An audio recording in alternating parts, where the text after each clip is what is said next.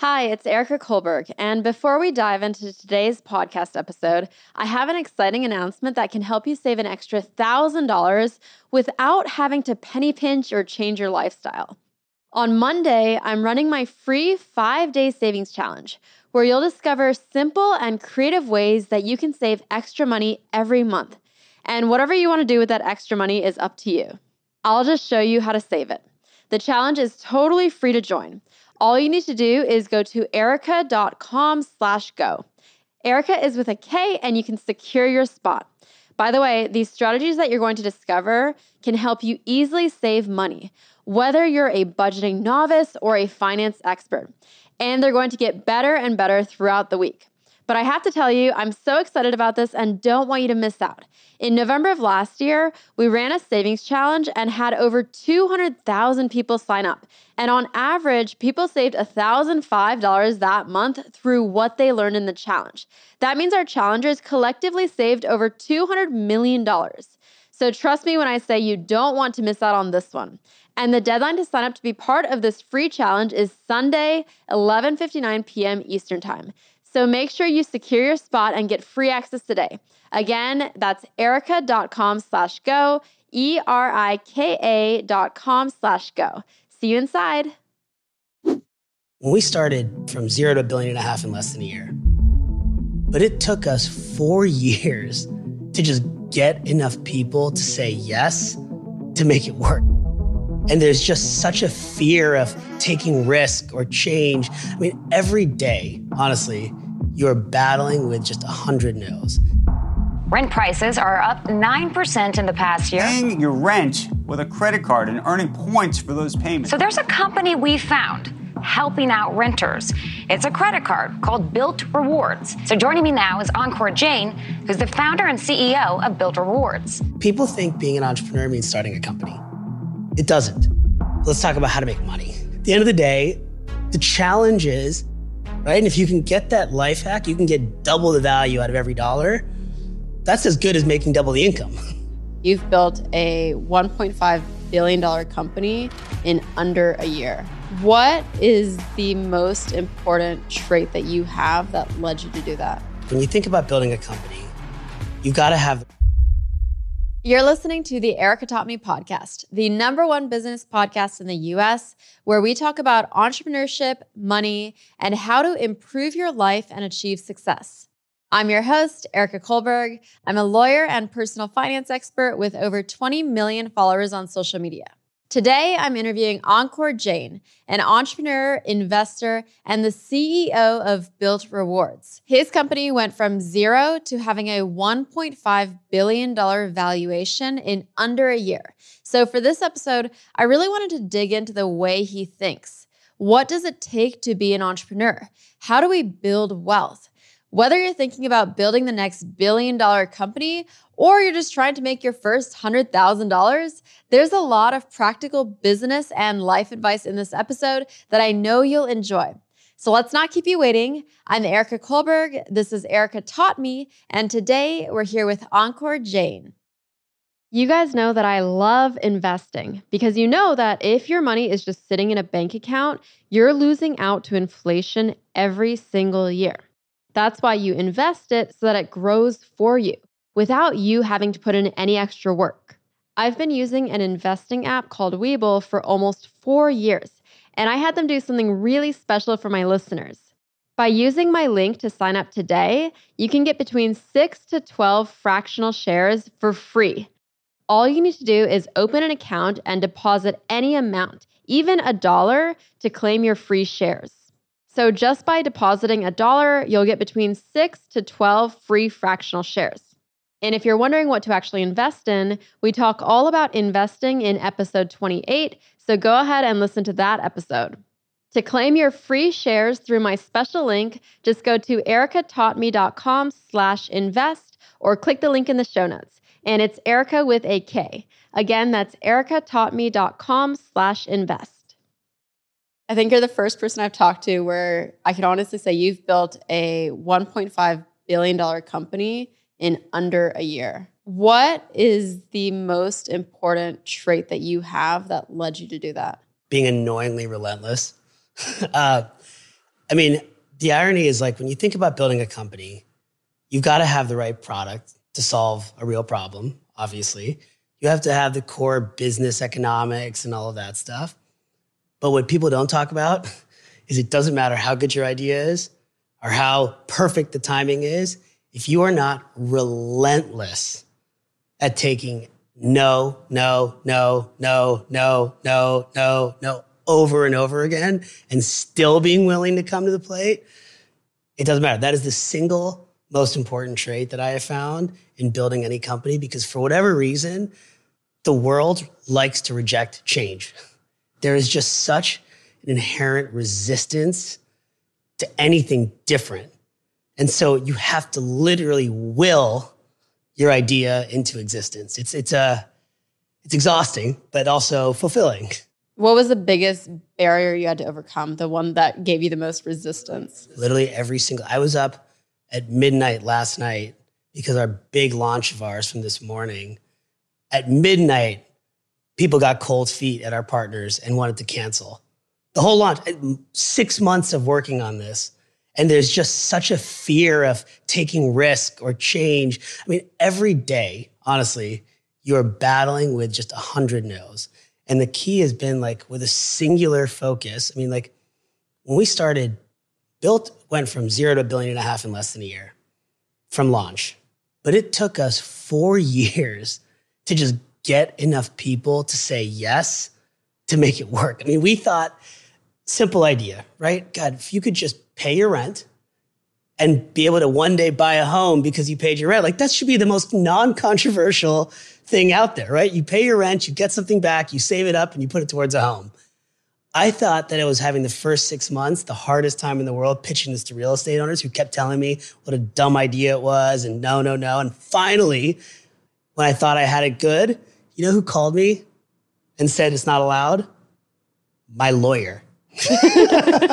Goes 6 months later, goes, oh, by the way, we're not actually sure that the regulations allow you to use points towards a down payment. I go, sorry, what? First of all, you didn't think to tell me this 6 months ago. And now you're telling me that you're not sure if the regulations allow me to use points towards a down payment? What are you talking about? And like, it's those moments. It doesn't matter how good the idea is. Doesn't matter what business you're going after. We sat there and said, we have two choices. We can stop. We can pivot, right? I guess that's probably call that one choice, stop or pivot. Or we can decide to go relentlessly fight the fight and change the regulations. And like, if you really believe in it, that's the only way forward. And so we did. And we spent 18 months going down to Washington, D.C., meeting with every agency, every regulator. We had 3 White House cabinet members at one point helping us get through this. And we did it. And like, we got the regulations approved to be able to use points to help you buy a home. But that was just like one of 1,000 of those battles. How do you decide, though, if enough resistance means you need to pivot the idea versus you need to still keep bulldozing through? I think the answer is you have to do both, right? And so, you know, if you take a step back, I think one of the mistakes that schools teach and like business leaders and all these like inspirational kind of like people talk about is they always talk about setting goals. And I'm sure you've heard this 100 times. The problem with setting goals is you're setting yourself up for failure because nothing ever goes as planned. And you set a goal, a pivot is failure, right? If you set the purpose, right, what is the problem you're trying to solve? There are 100 different ways of getting to the same end goal. And so that's been the key. For us, the North Star has been really simple, which is our generation is spending more money on cost of living than any prior one. How do you take your biggest expense and help people get ahead? And like, there's 100 different ways to accomplish that. But as long as we kept that purpose at the core, we knew that we would figure it out, right? Mm. And the business has pivoted and evolved in 100 different iterations of small things, but the essence has stayed the same. Why did you care so much about that as your North Star? I mean, before Bilt, you were at Tinder, right? So I ended up, so life is a funny way of, of working, right? Like I started off like, I'm a good nerdy Indian boy. Like I learned programming like good when I was 10, 11 years old and started my first company, you know, building stuff. Like that's the stuff I love, building stuff, right? But I'll tell you, like what really inspired this work comes down to just my growing up. I mean, I grew up with immigrant parents. So my parents moved to the US when they were in their 20s, right? My mom moved here for college. Indian family, grew up in Israel, traveling around for her father was in the peacekeeping force. So she was always moving.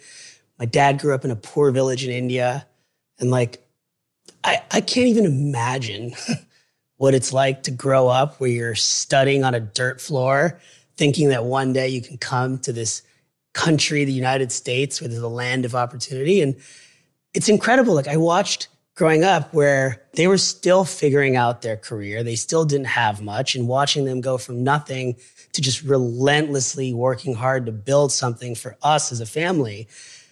And then as I graduated college, watching our friends and our generation, it's crazy how hard it is to get ahead. I mean, our friends do everything right. All the people that listen to your stuff, they're doing it right. They went to school like they were supposed to. They took out the student loans like you're supposed to. You got the job, and then you look at your balance at the end of every month in your bank account, and you're like, how the hell am I ever supposed to get ahead?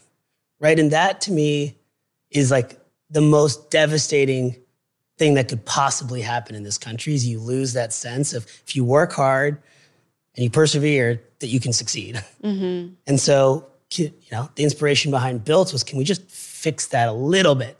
Can we help you hack it a little bit? Can we help you get a little more value so you can still do the things you want to do? You can still get ahead.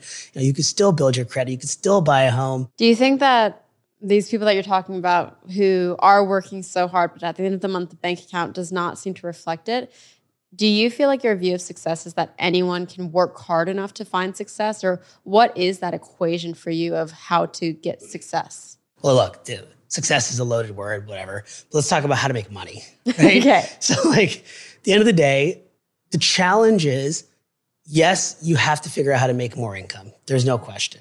But part of the problem is, again, it's to look at that in isolation without looking at the costs. I mean, you're very successful. My fiance's working up, being so, but still, I look at it and at the end of the month, when you factor in rent and Uber rides and you go out to the occasional dinner with friends, and before you know it, it's out, it's gone. And so there is some trade-off, just how you think about that, but there is an element of being smart with life hacking, right? Because yes, you want to keep making more money, but half of that is just being really smart about the stuff you advise everybody, right? And if you can get that life hack, you can get double the value out of every dollar. That's as good as making double the income, right? Yeah.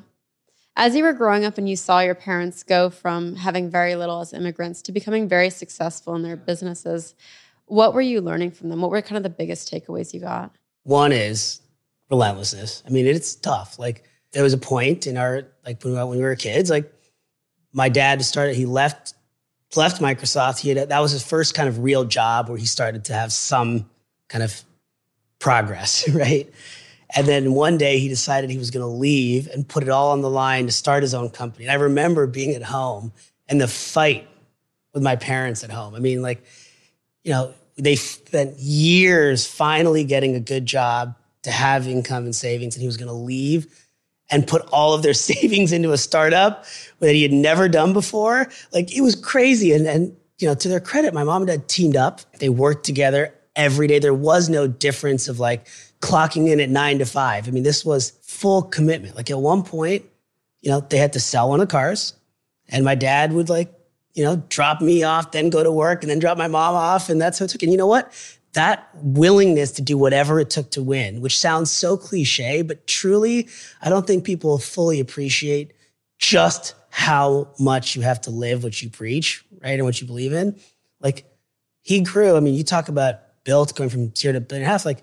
His company InfoSpace went from 0 to 40 billion in 3 years, right? Jeez. And you talk about, look, he went through the ups and downs like many of these companies back then, but that took the most relentless perseverance in addition to having the right business and timing and all that stuff. Did your lifestyle change very drastically? It should have, but having really cheap Indian parents doesn't help. And I'll tell you, there was a kind of philosophy in our household growing up. Even before he had made money, no expense was too great for education. I this is really cliche. This is like good Indian household, It's like no expense. It'll be required listening in school. Like no expense was too big for education. But anything else I wanted was like, candidly prepared me for the fights that I have every day today at my company. Like you have to get creative. And it was that way growing up. Like, I tell this story, which it's so embarrassing, but like, again, skinny, nerdy Indian kid, 11 years old, learning programming, have a website, decided one day in 7th grade, got to be so cool to make the basketball team. Delusional, self-delusional. My height, it was a long stretch anyways, but I figured I'm at a private school, maybe small class, maybe I can shove my way through. So I started watching some of the tryouts and whatever, and I realized like the key to making the team is if I could show that I could dunk a ball, they have to put me on the team. Now, keep in mind, that was like double my height. So it was practically not feasible, but I was determined to get there. And I saw this TV ad back then for these things called jump soles, which were essentially these plyometric shoes you'd put on your shoe and you would, do your plyometric workouts to increase your vertical leap. So I saw this online and I ran home and I was like, or on the TV ad, and I ran home and I asked my parents to buy it. It was $100, right? They refused. And my parents, it was a tough thing. If you tried to pull I'll buy it myself with allowance money, the response was, great, and you can pay for your school too. There was no getting around this with money. So I had to it's like, how in the world am I going to get these vertical jump shoes to figure out how to get the ball and dunk it? Because otherwise I'll never make the basketball team and I'll never be cool in 7th grade. It was a whole stressful moment. And so I literally went home and I had this brilliant idea. I said, I have an idea. I had heard about companies advertising on websites. So I literally went to the Jump Soles website. I found the customer service number. Mind you, I had probably not hit puberty yet. So like we're talking squeaky voice. And I called the customer service number. I'm like thinking about myself as an adult now on the receiving end of this. But I called and I go, hey, my name's Ankur Jain. I'd like to speak to the CEO, please. And first time they hung up on me, and I called right back and said, I'm the CEO of this website and I'd like to talk to your CEO. And eventually somehow I got put on the phone.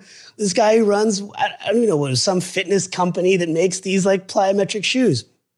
And I still to this day don't know if it was out of pity or if he actually thought my business pitch was a good idea, but I offered him 3 months of free advertising on my website if he would send me a pair of shoes. And so next week, I had a box come to the house and I proudly took it to my parents and tried it on. Moral of the story is you can solve any problem with creativity and enough persistence. Also, if you're 5'4", you're not making the basketball team. So you didn't make it? I didn't make the varsity basketball team. But I did get my website, my first advertiser. My mom wouldn't let me join cheerleading. Cheerleading was the way I thought I was going to be very cool too. And she was like, no, cheerleaders don't study hard. You have to study. There you go. Meanwhile, my fiance, Erica, the other Erica, was Miss Texas, Teen Texas, cheerleader. She was the cool kid. So now I'm just keeping up every day, That's so funny.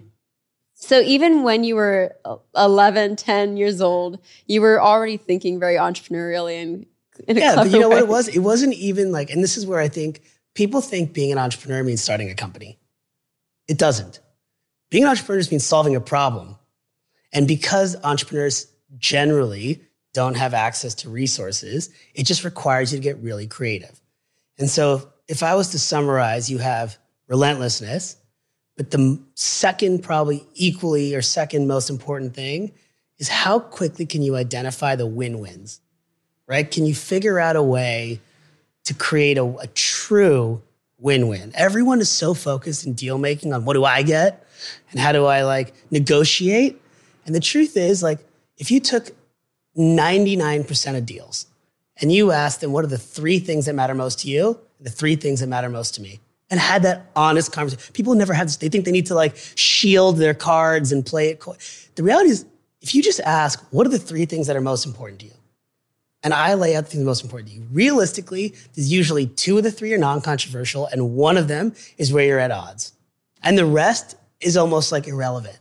And if you can just focus on that one thing and figure out how to make that work, the rest is a win-win, right? They're getting all the things they want. You're getting all the things you want. And people forget that and they play it so coy. But look, even in the most simple level, this company probably just wanted to sell more fitness equipment. And if they got free advertising for the cost of nothing, who cared? It was the cheapest cost of advertising they probably had. For me, it was life-changing, right? It was a win-win. And so I think that same premise extrapolated out. I mean, like Bilt has been the most complex version of that chessboard where you have to get win, win, win, win, win, because there's real estate owners and airlines and banks and it's a lot of stakeholders. But at the end of the day, it's the same essence, right? Is can you find a way to make something genuinely a win-win for what you want and what they want, right? And then can you be relentless enough to convince them that it actually is worth doing what's good for them? If someone comes to you with 10 different ideas for their startup and says, what do you think is going to be most successful? How are you analyzing those 10 ideas? Number one is the idea doesn't really matter if the person's the right person. That's number one. What if they're the wrong person? Are you going to tell them all 10 ideas are bad? Honestly, then not everyone should be an entrepreneur. That's the truth. I shouldn't be a dancer. I'm not good at it. Some people shouldn't be an entrepreneur. Like there's just that is the reality. Yeah. Right? I think for those who are willing and ready to really be entrepreneurs, the question is, it's actually not that hard. The best ideas are the most obvious ideas. The best ideas are the simplest ideas. And the best ideas are ones that people actually need. Like if you ask 10 people, like, here's the idea. Would you use it? It sounds so silly, but that's probably your best barometer for is it the right problem you're solving? And I think one of the challenges as a founder is everybody wants to just say, oh yeah, that sounds good. Like, love your idea. Everyone loves to be supportive. Then you ask them to take their wallet out. Bingo. And that's exactly it. Yep. The minute you say, great, will you be my first customer? Well, it's not really for me, but I could imagine why other people would want it. Like, that's your first risk red flag. So that's what everyone should do with their 10 ideas. Go collect money for all 10 and see where you get the most money. And honestly, sometimes I wonder when you hear these ideas, like, do you actually believe that's a problem? Or are you just doing it because you heard some VCs investing in it? Right? And like, there's nothing more toxic than like traditional venture capitalists. Like you go to Silicon Valley, these guys haven't run companies. They're middlemen and money. And the problem is they're chasing the latest hype cycle. And the reason that's dangerous is like, whatever, they can do what they want to do. But for the entrepreneur, people start thinking that in order to raise money, I have to say I'm a AI company or this company or whatever, instead of asking yourself, what problem am I solving? And like, it's funny. I was just having this conversation last night at dinner with another entrepreneur who's just a really smart guy building something. And we were just breaking down like what we see as like almost two different archetypes, right? And you have these deep domain technology experts who are really good at what they do. And they just are going to be the best at building that. You'll see a lot of that in like artificial intelligence, a lot of that in these other spaces. And those folks are like, they're just technologists who are going to build. And you want to bet on those guys, right? And then you'll see this archetype, call it like the Bezos or Elon archetype, where I actually don't think like Elon is a true deep technologist, but he's one of the best pattern matchers, right? And I think that is the ability to walk into a meeting, synthesize information, figure out possibilities and the win-wins is a really powerful skill set. Which type are you? Of the two, I'm definitely probably more of a pattern matching type than a deep technologist type. Although I love geeking out on the deep technology. You were saying the other night you spent like 2 hours with ChatGPT. I know, it's so embarrassing. I have been trying to learn complex new technologies for a while now, like how exactly chips on a computer convert electrical signals into zeros and ones and how it knows what to do with it. And it sounds so boring, but it was fascinating to me. And I've been trying to ask all these smart people who like say all these smart things and I smile and nod as if I understand what they're saying. And I went home one day and I don't know why I was bored on a Sunday. And I just like asked ChatGPT, the new AI platform. I was like, can you explain to me how you understand zeros and ones? And all of a sudden it started explaining this to me in like English that I could understand. I spent 2 hours studying and learning how chips were started from the early days through what the kind of complex specialized chips we have today, and then how that converts into similar DNA computing. It was the coolest experience ever. And I think honestly, taking that back just for a second, I do think there's an element of intellectual curiosity that drives this archetype that's really important for entrepreneurs, which is to be pattern matching, you have to just be genuinely curious because that gives you enough exposure to then figure out how to match patterns, right? And I think one of my favorite quotes my dad always says is, great ideas and the best innovations are not thinking outside the box. Thinking outside the box means you've already decided this is the limitations, this is the way of doing it. For us, it was, hey, you earn rewards on here rather than solving the home ownership problem with, all these government entities and nonprofits and all of that. Could we just take the same concept that works in travel and apply it to housing, right? And I think that's, again, it's often the best ideas are the simplest ideas. If you're listening, let me guess. You have a passcode on your phone. And let me take another wild guess and say that you have a password on your computer. But why are so many of us okay just being completely unprotected online? We have no idea who has all our personal information online and whether it's the good guys or the bad guys who might be selling your information or worse. We're talking spammers, telemarketers, robocallers, people who want to know more about you and even where you live. My sister had her data leaked online, and because of that, her identity was stolen. And it was a nightmare to deal with. We had to lock down all her credit cards just for starters. That's why I'm excited to tell you about Aura, a sponsor of this episode. Aura can identify data brokers exposing your info and submit opt-out requests on your behalf. When I discovered it, I knew I had to try it out, just to see if my information had been leaked online, which they let me see instantly after I signed up. And get this, for my audience, they're offering a free 14-day trial so you can see if your personal information has been leaked online. To find out now, go to ericataughtme.com/Aura to claim your free 14-day trial. Erica with a K and Aura is spelled A-U-R-A. Again, that's ericataughtme.com/Aura, and I'll also leave the link in the show notes.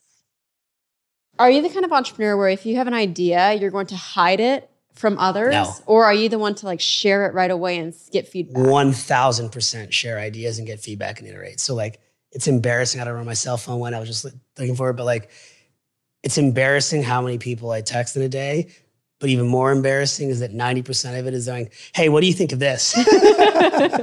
And I'm shocked people still respond to me, but that's the only way you quickly gut check, well, what's going on? I mean, people think that ideas are the secret sauce. I mean, hopefully the one takeaway from this conversation so far is ideas are kind of a dime a dozen. Most of them are bad. Some of them are good.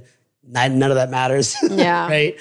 Yeah. And so if you've got the right feedback loop, you can iterate fast enough to then get it right. And then you out execute with relentlessness and you just figure out how to, all the other business metrics like distribution and all of that matter. No, I almost think it's comical when I've had a few people come to me wanting to share their ideas. They want me to sign an NDA first. And I'm like, I'm absolutely not signing that. If that is your focus, totally. I think you're focused on the wrong thing. 100%. I mean, at that point, if you're worried that someone who's already got a busy day job is going to beat you because they didn't sign an NDA, you're in trouble, right? And I think, look, we're talking at a very high level. There are a lot of tactical things on starting a company and how to build a business, whether it's a small business or a large business, that are really important.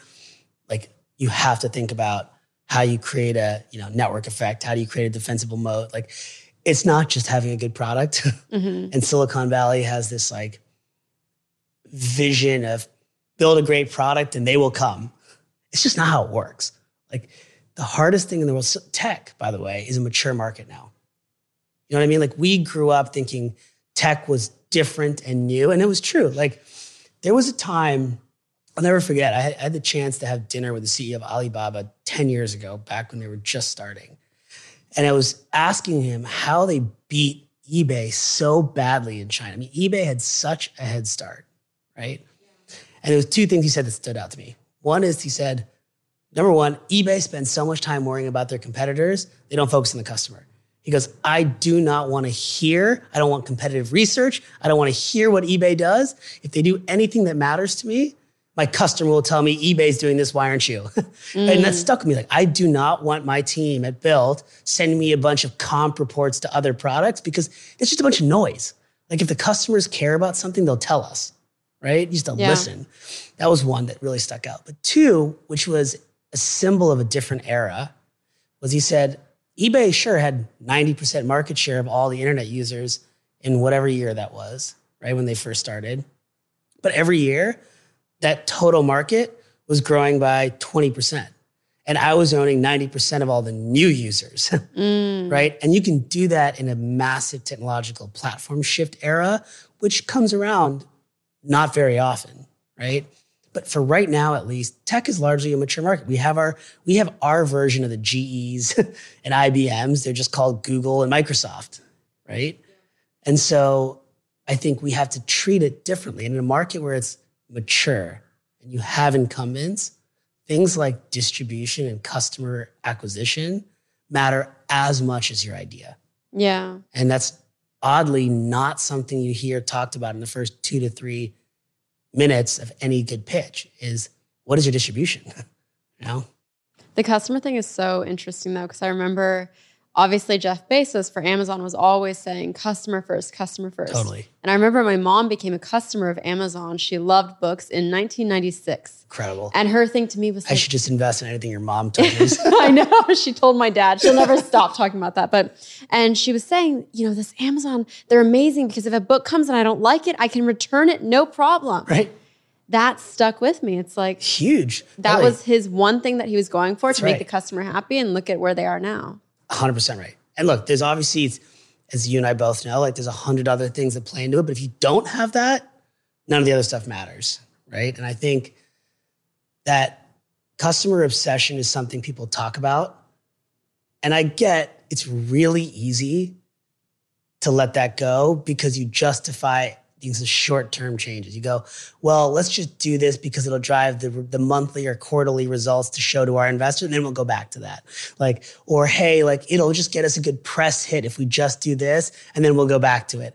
And every time you do that, that little paper cuts, next thing you know, you're not a true customer-focused company. And it's hard. And this is why it's so important as an entrepreneur, as much as you can, to try to avoid taking venture capital money and other stakeholder involvement too early, because you start to focus on pleasing those stakeholders instead of focusing on the customer. When did you take on money, and then what made you decide that it was the right time? I'll tell you, at my first company out of college, I thought it was all about raising venture capital. I mean, we were like, that was the game. It was a sign of success. It was validation for your business.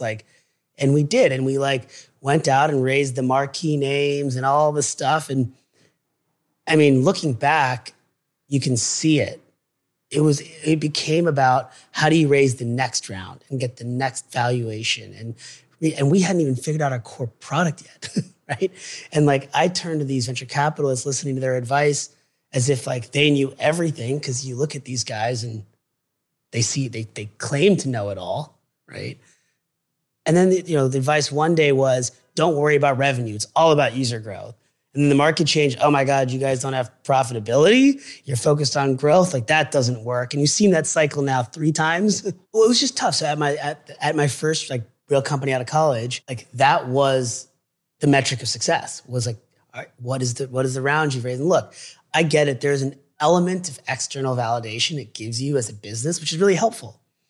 But if you do it too early, if you take venture capital money too early, in my opinion, you get yourself on this rat race where you're focusing on all the wrong metrics because you're not able to take the time to get the right product market fit and the right distribution model. And so, look, starting a company takes money, but it is so important, if you can, to try to bring in truly strategic capital. Everyone likes to say they're strategic, but who are your partners and who are your customers? Can you raise money from them? I always loved Kickstarter.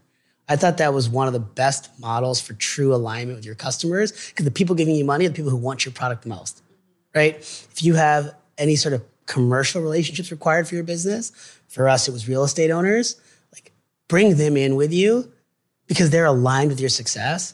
And I can't tell you, like, $50,000 investment from a strategic partner carries more of its weight in gold than any amount of money you could pay them, because there's an emotional owner connection that they have in your idea now. And that helps you arbitrage your growth like none other. I mean, the number one thing I'll say is, do you need money?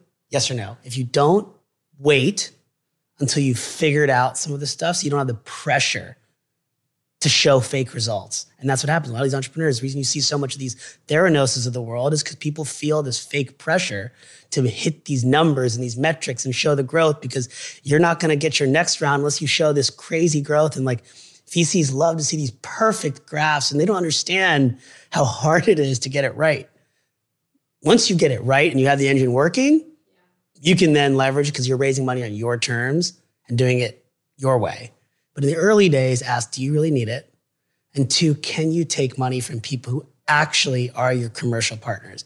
Are they your business partners? Are they your distribution partners? Are they your customers, right? And if you do that, you're actually adding value to the business by taking money and solving your kind of cash needs. And you've very much done that, where you've only taken money once it was necessary from strategic partners. I mean, to be clear, like, I was even too scared for this time around. Because look, that hit us. Like, we were like this darling, my first company at college, darling company, but we'd never built the proper business model because the venture capitalists told me, focus on growth, do what Facebook did, grow, right? And then like all of a sudden the market started to turn, and we didn't have a proper business model because we were so focused on those wrong metrics, right? And like, we got really lucky in that, like, that business could have died. And just the timing where we got acquired, like, that was luck, right? That one was acquired by Tinder? That was acquired by IAC and Tinder. And then I ended up going in. It wasn't supposed to be for dating, but ended up in a dating world, and then started, running product at Tinder. And that was a whole other crazy experience we could spend some time on. But like, the biggest thing for me on this company coming out of Tinder was I wanted to get it right and control our own destiny, right? And so like, we didn't even hire anyone. I just worked on it myself for a year before I even brought the first person on, because I wanted to make sure I had I just met with every real estate owner, tried pitching the idea, saying like, hey, I'm building this, and seeing how they reacted. And one by one, everyone just kept telling me how stupid it was. And they were right at the time. But like, it helped me shape the model. Then we started raising like family and friends, like from like, just the people we trusted to not bother us, but support us. And we got a little bit further. I started building a little team, very lean. And then we brought on strategic partners. And that was when we knew we had the right product, but now we needed to get distribution. And so for us, it was bringing in real estate partners as owners in the business. Everything changed from there. I mean, like, that was the secret sauce to then opening up the market. And it was incredible. And then since then, like to this day, we work with almost every major real estate owner and operator, and they use Bilt, and they love Bilt because they're both an owner and a partner, right? And a user. And so that is like the secret sauce. So I just, as much as you can, like, avoid taking money. And by the way, you make more money the more the company you own. Yep. Right? I mean, it sounds like such an obvious thing to say, but again, common sense isn't common sometimes, right? Like, we all get sucked into the machine of wanting to have the Sequoia name on your company. And it doesn't really, at the end of the day, you're the only one on the hook to grow the company. I want to rewind then. So that first company that sold to Tinder, did you make money on that? Very little. It was one of these things where like, we got, again, I just credit this to luck, right? Like, we didn't make any really at the time, but we got it. It was an equity acquisition, and we didn't know what Tinder was going to be at the time either. But you know what? Like, life has a funny way of working itself out. And not only did I get an incredible experience, but we grew Tinder into the time when I left. We sold it for $3 billion, and so that ended up becoming an exciting opportunity. But it wasn't a given. So that was how you made your quote unquote first million, was from the sale, not of your company, but once Tinder. Well, it was in equity version, but it wasn't cash until. Yeah. That's interesting. Yeah. And so then you left right away, and that's when you started Bilt? So no, at that point we said, okay, this time around, I really want to know, what is the problem I'm solving? Let's be a little bit more thoughtful about this. And so this problem was so close to home. I mean, so many of my friends we were 27, 28.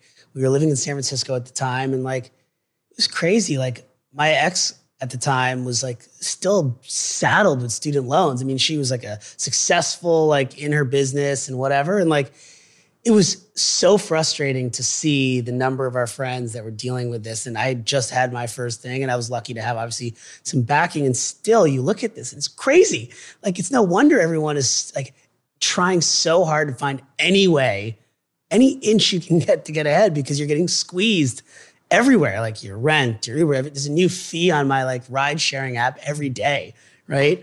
And so finding a way, the thesis was, all this other fluff in Silicon Valley, the like whatever buzzword at the time, right? At the end of the day, people still spend their money on housing, healthcare, transportation, groceries, right? Like, and that was Bezos' whole insight back then. He's like, people are going to read books. They read it 1,000 years ago. People will read books 1,000 years from now. It may be digital. It may be implanted in your brain. Who knows? But the same behaviors exist. And so we said the next big thing we want to solve is taking these markets where people spend most of their money that are clearly broken and just fixing it to work in the interest of the consumer, right? There's no other consumer product space. Like if you're building a consumer product, where else do you charge more every year, but your product gets worse the more you charge? Like that's crazy. People would revolt. But yet when it comes to these costs of living, you just like people assume they have no choice. You pay more in rent and you get less. You pay more for groceries, you get less. You pay more for healthcare, you get less. Like it's Flights, crazy. I cannot believe transportation travel like, right now. It's insane. And I honestly don't even know who is the people affording this anymore, because it's gotten so crazy. And like, thank God for the points and miles world, you know. But it is it's amazing to me how much these industries sit there. And even when people try to fix it, they focus on optimizing it for the industry incumbents, not the consumer. How do you think about risk? Obviously, when you started this Bilt, you had enough of a financial cushion from your previous successes that you were okay taking the risk and maybe not making a lot of money for a long time. How should others be thinking about risk? If they have an idea that they love, but they are still working a 9 to 5, making minimum wage. First question, how much do you believe in yourself? Number one. Because then you ask yourself, what's riskier? Putting your life, your income, your significant other's income, your kids, your family in the hands of some guy you barely know who's your boss, or yourself, right? And like, you know what? For some people, the answer may be you feel safer having your future in the hands of somebody else, and that's totally fine. But if you say to yourself that I would rather trust myself, then it's not really a question. Then it's just a matter of what you're doing, right? Yeah. And you go out there and build a small business. Do you build a technology company? Do you go create your own like online e-commerce store? I mean, there's 100 ways to do it. Do you create your own podcast? But like, these are important questions to answer. But I don't know, like people talk about risk all the time. Like, I think entrepreneurs are the most risk averse people. Like I spend all my day thinking about how to minimize risk. Like, you know, you're just doing it in a way that others perceive as, like other people think that what I do is risky. I think that what they do, staying in their jobs at companies that I don't think are that interesting or doing that well, is more risky, you know? Or for bosses you don't like, or bosses you don't believe in. Right. I agree with that. I think you should always look at the people who are above you and see if you really want to be them in 10 years or if you want to be their boss in 10 years. Or if you'd fire them. What is the most ethical way to do it? I recently went on an anniversary getaway with the husband, and it was beautiful. Here's everything I got for free. We got free business class tickets for an international flight, which meant, yep, you guessed it, I got free access to the lounge where we could kick things off with a glass of champagne. Then we got a free stay at a 5-star hotel where we could relax and go to the beach. Okay, so now I'm sure you're wondering how I got it for free, and you know I don't gatekeep, so here's the insider knowledge you need to know. I did it by signing up for a free Bilt credit card. Bilt is a credit card that lets you earn points just for paying your rent, and there's no extra fee. And when I say free, I mean free. There's no annual fee for the credit card, and they don't charge a transaction fee for paying your rent with the card. You'll also earn 2 times the points on travel and 3 times the points on dining. Once you get your points, you can transfer them to travel partners like airlines and hotels to then get the free business class flights or 5-star hotels like I did. To sign up for this card, go to ericataughtme.com/built. Erica is with a K and Bilt is BILT. Or to make it easier, go to the link in the show notes. Again, that's ericataughtme.com/built. I mean, the truth is like there's casino capitalism, which is gambling. Okay. And I think like there are people who make money gambling, right? I think crypto is a gamble, right? And I think there are people that like to do it and it's chasing the quick rich. I'm not saying you have to like whittle away your days and never, but it is hard to make money, right? And anybody who tells you otherwise is full of shit. And so I think the question again is like, you have to, look, at the end of the day, like it's hard to really make money on income, right? That's the truth. You have to have some element of equity. And equity can come from investing. Equity can come from working at places. Equity can come from building something on your own. But like that is really the only way to create any sort of real wealth. And look, people forget, home ownership is equity, right? It's why it's one of the most important determinations of generational wealth in this country. It's why we spent a lot of time saying, how do I make it easy for young people to actually be able to afford and buy a home, right? Because it's crazy. Otherwise, how do you deal with that? What else do you get that kind of generational? Now, look, home ownership is not for everybody, right? But it's a form of equity. And so if it's not home ownership, you should find another way to get equity, right? Again, whether it's investing in the stock markets, building your own company, working at a company where they can give you equity. I think those are really important things to think about. Yeah. Because then people are working for you, essentially. That's what equity means. You're an owner. Or you're working for yourself. You're an owner. You know what? Like, that's really important. I think that is the key. Like, you don't have to be a majority. I'm not a majority owner of Bilt. We have investors that own the majority of our company today, right? Much further along now. But like, I still own a company. Everyone who works for me owns a part of the company, right? They're owners. And I think that is so important, at least for what I believe is the future success of everyone I work with. And I think for anyone out there, the question is like, is what you're doing giving you a path to one day, even if not today, right? Investing in yourself as equity to get external equity also is a thing. Can you get equity in whatever it is that you're doing? Otherwise, you're living on a really tough paycheck to paycheck. And look, you make more cash. The reality is your expenses also go up, right? Because your lifestyle goes up. And so everyone always says, I remember one of the funny stories one of my dad's friend tells me is when he was probably 25, this is back when he was like new to the country and they were still living in an apartment with like, multiple people sharing a room because they couldn't afford rent. He goes, somebody had sold a company for like $150,000. And he literally goes, if I ever make $100,000 like sale, I'm done. I'm retiring. I'm good. Like, $40 billion company later, it's a very different story. Just the stakes go up, the expenses go up, things change. So, you have to have equity in order to create that kind of wealth beyond the cash flow. That's so funny that you said the $100,000 because I vividly remember when I was maybe like 13, 14, my uncle told me if I ever win $100,000 in the lottery, I'm quitting my job and retiring forever. Yeah. That's the lucky number. Until it isn't. Yeah, until it isn't. So I think it's really just important. Like, you got to know what you're trying to solve for. And I think at that point, you can really build wealth by thinking, again, if you're solving for wealth, how do you have ownership?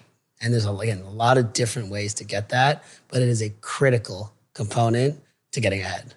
What's something as an entrepreneur that you in your past believed you were absolutely correct about that now looking back you were wrong? The best product wins. It's just not the case. Like, you have to have a great product, but the best product doesn't mean you win, right? One, because like I said, it doesn't matter how good the idea of the product is, the amount of resistance to new things requires creativity and relentlessness to push it out. I mean, I sometimes think like you are truly like willing ideas into the world, right? Like entrepreneurs are kind of like artists in a weird way, like we're not as cool and we can't do things like that. But like everything in this room was created by somebody, right? Who literally imagined it and willed it into existence, which is a cool thing to think about, right? But to actually make that happen, you have to be relentless with it. Do you think people who don't want to become entrepreneurs can build uber wealth or no?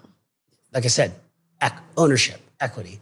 There's a lot of ways to get equity without starting your own company, right? I think it's a really important thing. And, I was watching, you watched the Hassan Minhaj, Kevin O'Leary interview the other day? No. It was an interesting 30-minute. It was one of the most fierce debates I've actually watched in a really intellectual way for both sides. It was quite fascinating. But I think the one takeaway is look, different types of equity. You can bet on a startup, high risk. You should really think twice before doing it. But even just putting your money in markets, really valuable, right? I mean, that's a equity base. You're betting on a country, right? The economy. Ownership in a home is equity. There are a lot of people, think about it, it was very different in our grandparents' generation, but if they were in the United States, they could buy a house for $30,000. It was psycho, But some of the people have made millions of dollars from just owning that equity in that home, right? And you can own equity in a company you work at, right? You can own equity in ideas that you then sell to people. I mean, there's so many ways, but I think people tend to focus on just income. And I would say there's no question that income is the first priority because you have to pay for life, obviously. But if you want to create wealth, you got to ask yourself, how am I building ownership in whatever it is? One of the things that I think is most incredible about you is you are the most brilliant networker I've ever met. And I remember being in college and law school, and you asked these people 10 years ahead of you, what is your best advice for me? And they were like, Erica, go learn how to network. And it's what is networking? How do I learn how to do it? So what's your advice for networking? How did you become such a good networker? So I have always hated the idea of networking. So I'll answer this in a very weird way and then I'll come back, I promise. So there was, you ever have people that show up in your life who you kind of feel are these pivotal moments that change, these weird random conversations. You meet someone, you talk, and it's this. So there was two of those moments for me that I can point to. One, when I was 17, after I graduated high school, I had this incredible opportunity to go work for the former U.S. Joint Chiefs of Staff who ran the U.S. military. He had moved to Hong Kong, and he was now leading a lot of U.S.-China relations, but also private equity and foreign policy. I mean, this is one of the most impressive, leaders I've ever come across. And I had the opportunity to basically go be his chief of staff for, a few months. And so I flew to Hong Kong. I'm 17. And I can't tell you the experience that I had. I'll never forget, there was a period of 24 hours where they woke me up at 4 a.m. We walked out. We had to get on a plane. We flew that morning to Seoul in South Korea. We met with the chairman of LG, met with the prime minister, flew to Beijing, had lunch, or a late lunch. And then that night got back super late, and the admiral had a meeting with the governor of Hong Kong. I mean, it was one of these days that you're how is this possible to do in one day? And it was late night, and we were walking through IFC Mall, which is this big downtown Hong Kong. And we were going down the escalator, and I remember looking at the admiral, and I was like, it is so amazing to me how you know everybody. I mean, you have so many friends everywhere. It's incredible. You know everyone. I can't believe it. Here I am, an excited 17-year-old, oh my God, one day I want to be able to do that. And he looks at me and he goes, in a deep voice, deep military, and he goes, Encore, are you prepared for a very lonely life? I go, what? That is so not what I was talking. He goes, Encore, the truth is when you get to this stage and this level of things, you really only have 3 or 4 close friends that you can count on, that are there, that you can trust. And that's just the reality. And I hope you're prepared for that. And I sat there a little bit in shock. And I remember saying, probably naively, but I said, well, you know what, Admiral, you may be right, but I think I'd rather get here with my friends than here all by myself. And from that moment on, everything that I tried to do and build, you spend every waking minute as an entrepreneur working on the thing you care about. And yet people pick people to work with based on their resume, not who they want to be their lifelong friends, which is the weirdest thing. This is people, you spend more time with people you're building something with than your significant other. And so since then, everything I've done, from like the first thing I started in college through to the first company after college, through to my time at Tinder and still to this day at Bilt, like the first question I ask when I meet people is like, are you the kind of person that like I want to be friends with, that I can spend time with, that is intellectually curious the same way I am, that wants to share experiences the same way I do? Because like that's what life's about, right? Yeah. Everything's about you have a bunch of memories and experiences, and then you die. So like, can you share those with people you enjoy? And honestly, like that has been my approach. There are lots of incredible people that are very successful that like probably aren't people that I'd care to meet, right? But there does tend to, I think this was kind of the inadvertent thing. I found that there was a lot of just smart people who tend to hustle and achieve are also the kind of people I enjoy spending time with. And so I think a lot of the network I built was a little accidental in just finding people that I wanted to be surrounded by, to do cool things with and build great things with. And I've been lucky that throughout that journey, sometimes I've been able to help bring them along. And times when I was struggling, they helped bring me along. And, like we're still young. I'm just turned 33. Like I'm still nowhere close to the Admiral and where he was. And we'll see if I can keep making it there with everybody. But I think that is been a core principle in how I ended up inadvertently building a lot of these relationships. Let's get even more granular though. There's a 20-year-old out there listening, about to graduate from college, and they're told, go network. Like, how practically do you do it? I get that we have to surround ourselves with people. I mean, you don't. I'm telling you, like, you network by finding people with shared passion and shared interest, truly.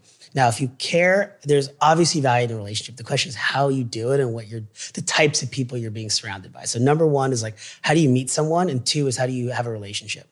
I guess I started backwards, which is, it doesn't matter who you meet.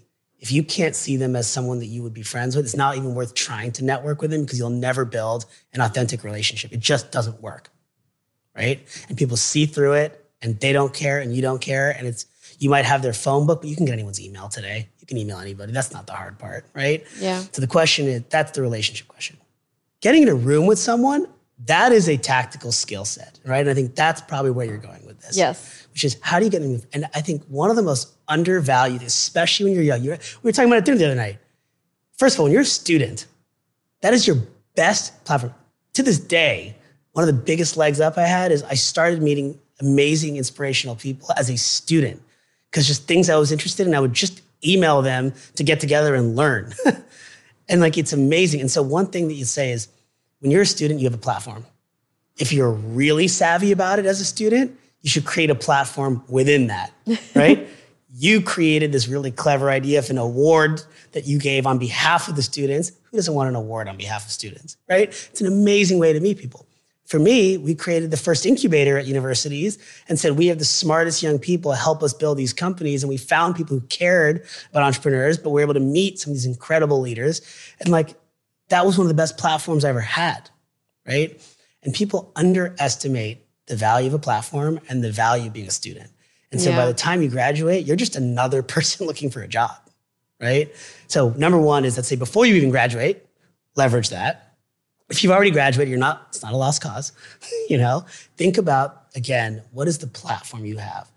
And if you can find a platform and create an experience for people, like that is the one thing we all crave. Again, we are living for experiences, right? That is what we do. Everything we work towards is for some sort of an experience, right?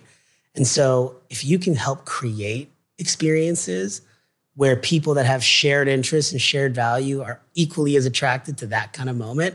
Some people do that through events, right? Some people do that through dinner. Some people do that through trips. Some people do it through like book clubs, whatever it might be. I know it sounds corny, but like there's a lot of value into using a platform like that to attract the people, to get them in the door. And then if it's an authentic relationship where you share experiences, you're gonna be able to call that person 5 years from now and they'll still pick up the phone, right? If it's a type of relationship where you have to force CRM check-ins, the email reminders in order to stay relevant, like it doesn't work. And just to give people context, Encore and I had dinner a few nights ago, and I was telling him when I was a student at Georgetown Law, there was this Georgetown Law alum named Chris Sacca, who you may know from Shark Tank. He was this billionaire investor, and I really wanted to talk to him. So I thought, how could I access someone like that? And I founded the Georgetown Law Entrepreneurship Club and made up the Georgetown Law Entrepreneur of the Year Award. And so then it's like, okay, how do I let him know that he's won my Georgetown Law Entrepreneur of the Year award? So I tried every different combination of chrissacca@gmail.com, like chris.sacca@gmail.com, everything I could possibly do. And everything bounced except for one email. And then a few days later, his assistant messaged me and said, oh, Chris is honored to accept this award. And so I got on a call with him, and it was life-changing because he was the first person who told me, hey, just because you went to law school doesn't mean you can't be an entrepreneur. Use the legal degree to get your foot into the door. People are going 100%. To assume things about you, assume you're smart, you're qualified, but use that to get your foot in the door and do whatever you want with it. So it was life-changing. It's incredible. And that is a perfect story of how to leverage the platform you have as a student. And again, it's a combination of, like, that's the best example because you're both a student and you created a platform that aligned with what your interests were, which is about entrepreneurialism. Right? And you found a way to attract people like Chris Sacca who share the interests you do and build that relationship, right? And I think there's so many ways to do that for people. And I just think people wait and they assume you have to go to conferences and shake hands and give business cards. And it just doesn't work that way. Yeah. And I think something that you've set up quite a bit now is just getting comfortable with the no's and being relentless and persistent. That's what I realized too, is no one's going to come and open that door wide open for you. You have to go knock on it to get there. I mean, knock, kick, scream. But it's it really is it's amazing to me how the problem is it's a little bit of a perverse incentive structure in these existing incumbent systems, right? Where people aren't rewarded, unfortunately, in those large organizations for taking risks or trying different things. Doing so just exposes them to risk. Mm-hmm. And so you have to just imagine when you're trying to doesn't matter how good your idea is, they're taking a bet not just on you, they're putting their own job, at least in their mind, on the line. And that's why it's so hard to push things through. And even for a consumer, changing a habit is hard, right? Yeah. And that requires that consistent, relentless persistence. But again, I'll say there's persistence and relentlessness where you're just banging your head on the same wall over and over again. And there's creative relentlessness where no just means ask again differently. Mm-hmm. Get a slightly different change, a slightly different approach, a slightly different person you're asking, right? That's the key, right? It's doing the same thing over and over again. That doesn't get the same results. Definition of insanity. Yeah. What's the big door that you've been knocking on and it still hasn't opened for you and you're going to find a creative way around it? I mean, it's just, honestly, it's not these big things. It's every little thing, right? It's every day there's a new thing. And I don't have a great answer for you because it's just I feel like I'm overwhelmed, honestly, all the time with the amount of knocking and banging I'm doing every day and night. But so's every other entrepreneur, right? And that is, people love to think about the one big thing. And look, regulation change was a big thing. But, today it's a small part of our thing. Right? That's the irony of the whole thing, right? So every time you break down one door, there's 10 more that you got to go through. And so it's only worth it really if you feel really passionate about what you're solving. Otherwise, it's not worth it. And I think this goes back to the same theme throughout everything, right? Whether it's networking or whether it's building a company, what is the purpose? Right? What are you looking to achieve? As you're building your team, obviously you want to surround yourself with people you enjoy being with, but what other things tactically are you thinking about? So number one, I want people who understand that the quickest way to get fired is by telling me it's not possible. I cannot stand that. No people and not possible people should never walk into my office. Have you hired lawyers? So I'll tell you, when I hear lawyer, I cringe generally because, again, wrong incentives, right? And I think the best lawyers, like what you do today with your content, is tell me how to do what I need to do. Don't tell me why I can't do it. Right. And like that is the most invaluable resource you can have. Right. And you want a team who's there to tell you, here's how you can achieve it. And by the way, it may not always be the right decision and it may not be worth it. And so I always say, like, if we want to go to Mars, tell me how we could do it, what it's going to take, how much it's going to cost, and what the risks are and trade-offs are, so we can decide. Maybe it's worth it, maybe it's not. Probably not worth it right now, you know? But like that type of framework and discussion is how you create a growth culture. It is scary to me. One of the things that petrifies me is seeing how many companies that I thought were innovative, that I looked up to, that I now get to work with, have become this no culture. And it's like they got to where they are by saying, let's go innovate and push the boundaries and say yes. And I don't have an answer yet for why that changed. But my hope is that if you can keep relentlessly instilling the culture with the same focus that we relentlessly push the external things like sales and acquisition, like you have to be that relentless internally too. Like if you get a no at a customer, you're going to hit them 10 times more on the outside, right? Yeah. Internally, if someone says no, you got to squash that right away. And I think people, my best guess is companies as they grow, they're so wrapped up in all the growth and the external stuff, they forget to have that same ruthlessness internally. Something I admire again about Elon. Like he just, for better or for worse, people love him or hate him, but like I admire that he cares so much about the internal culture. Is we can figure it out. We need to, literally, if we need to get to Mars, we'll get to Mars. What are you trying to do to protect that culture as you're growing? Because obviously with a 10-person team, it is easier to get everyone on board for that same culture and those ethos than with a 1,000-person team. I'm figuring it out is the short answer, right? And like the best I can do today that I've been trying and seems to be working so far, but we'll see, is like all of your leadership team has to truly believe that culture as deeply as you do, to the point where it angers them to hear not possible as much as it does you, right? And then anytime you see even the slightest example internally at the company, you need to call it out and fix it right away. Because it's like a virus to spread. It is so much easier to say no than it is to try. Yeah. And you just can't allow that to spread. Are you afraid of competitors? You're not. No, I think it's great. I think competition is great. It pushes you. Like I said, like at the end of the day, my answer is simple. Like, are we solving the problem for the customer? Are we being smart about how we solve for the customer? Are we building defensive moats, right? Like that is important. Like I'm not worried about competitors coming after me because I'll outwork them every day and night, right? The question is, did we build our business in a way that is protectable because it is defensible, right? Like, do we build something unique? Are we creating network effects? Like, I hate using buzzwords, but there's some truth to every cliche, right? Yeah. And in a business, you'd ask yourself, okay, you got in the door. Why does it now make it harder for the next person to come in the door, right? And I think, anyways, short answer is like right now, we're just, it sounds cliche, but if you're ruthlessly focused on solving the problem for your customer and listening, right? Because the problems change.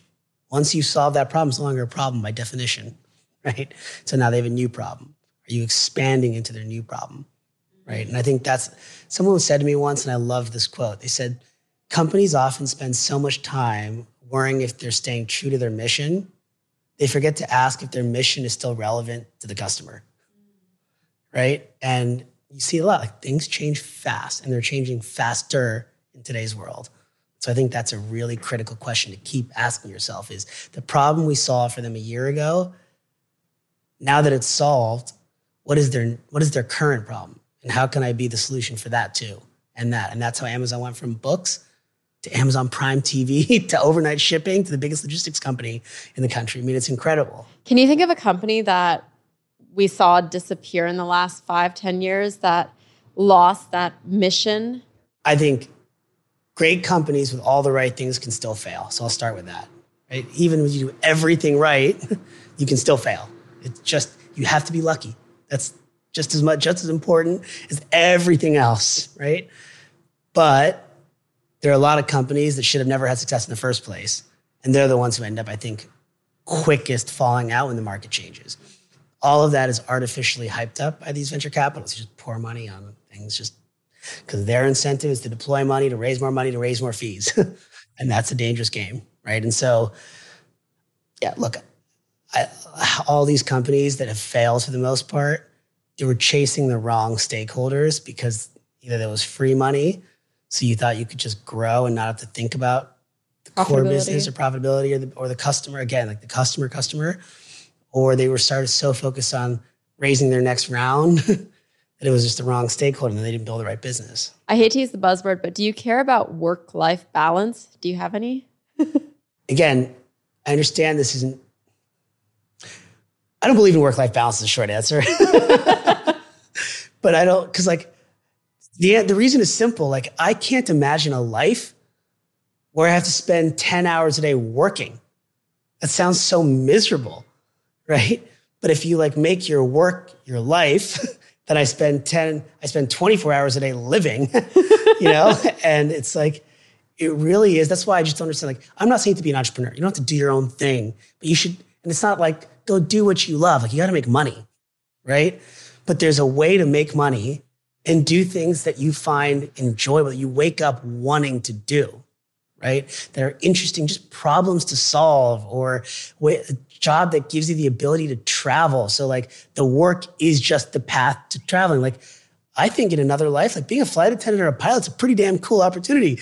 You get to go see the world as part of your job. I mean, that's incredible. I was going to say the same. I would be a flight attendant if I could. Totally. It seems exhausting. I talk to them now all the time about like, how is it, when you travel from Dubai to LA, do you stay on LA time or do you stay on Dubai time? Like, controversial take. I don't believe in jet lag.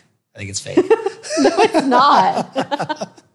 I've been pretty good about it though. I'm so good with not being that impacted by it. Some nights I go to bed at 10 p.m. Some nights I go to bed at 2 a.m. That's already a 4-hour time difference. Like, I don't know. Maybe it'll change when I have kids or something. But right now I'm like, I don't believe in jet lag. We have some health experts coming on the podcast, and I think they're going to tell you you're absolutely wrong. They're not possible, people. We're going to switch gears a little because you are a travel expert. And of course, I need to ask you about your travel hacks. I love traveling. So what do you think people could do instantly to be better with travel?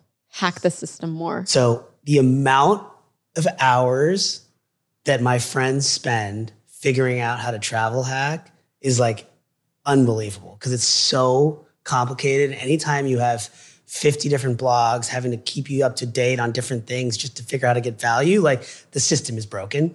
Yep. So back to like the whole thesis of how do you make it easy for people who are already overwhelmed and already working really hard and paying their life expenses to make it easy to just do the things you want to do, like travel. We've tried to figure out how to solve it with Bilt, right? So just taking a step back, you know this, but with Bilt, we said rent is your biggest expense. Why can't you earn points and miles just by paying your rent? You already do it every month. It's your biggest expense. That could take you around the world if you could just earn those points and miles. So that was the first thing we solved. I mean, Bilt is the first program that lets you earn points and miles just by paying it every single month. And no extra fees on the rent, right? You don't pay fees on the rent. It's just a simple thing. It's how it should be, right? It's not a revolutionary idea. You pay your rent every month on time, you should get points and miles. And so we built the most valuable points and miles currency. You can use it on, I think it's almost like 20 different airlines, one-to-one transfer. You can use it to book any flight through a travel portal. You can use it for hotel stays. It's a simple concept. I want to pay my rent, earn miles.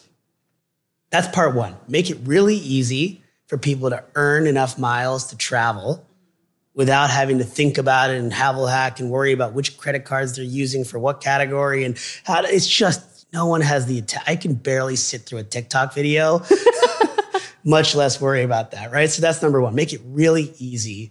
And you do. With Bilt, you can earn points on rent just by paying your rent on time every month, okay? Two is then, what do I do with it? How do I get from here to Dubai? How do I get from here to London? How do I get from here to Miami using my points and miles? And God, it's been so hard to figure out, am I getting a good deal? Am I not getting a good deal? Do I transfer to one program to book this airline? Or do I use it through the portal using point pay with cash? So we tried to just make it simple, right? How do you normally search? If you had the money to do it, you would go to the site, search New York to London, and it would tell you all your options. You'd pick a flight, and you'd pick the one that's either the cheapest or the airline you like, or the time of the day. And it's that simple. We have now made it that simple for people to use their points they earn from paying rent to book a flight without having to do any research and get the best possible deal on the market with no hours or time spent on research. Because it's all on the app? Because you literally go inside your Bilt app, you pay your rent, you get your points, you say, I want to go from New York to London, and we transparently show you real-time award availability on all of the transfer partners, plus the pay with points or points with cash. And you can literally look, and we'll tell you, by the way, the best way to get to London is to transfer your points to Iberia and use Iberia to book British Airways. And we just show it to you. And you just pick which flight you want to take. It tells you the lowest possible points to take that flight or what it is to pay with points as cash. And then you pick the one you want, and we show you step by step exactly what to do. And the whole process takes you 30 seconds to pay your rent and 1 to 2 minutes to pick the flight.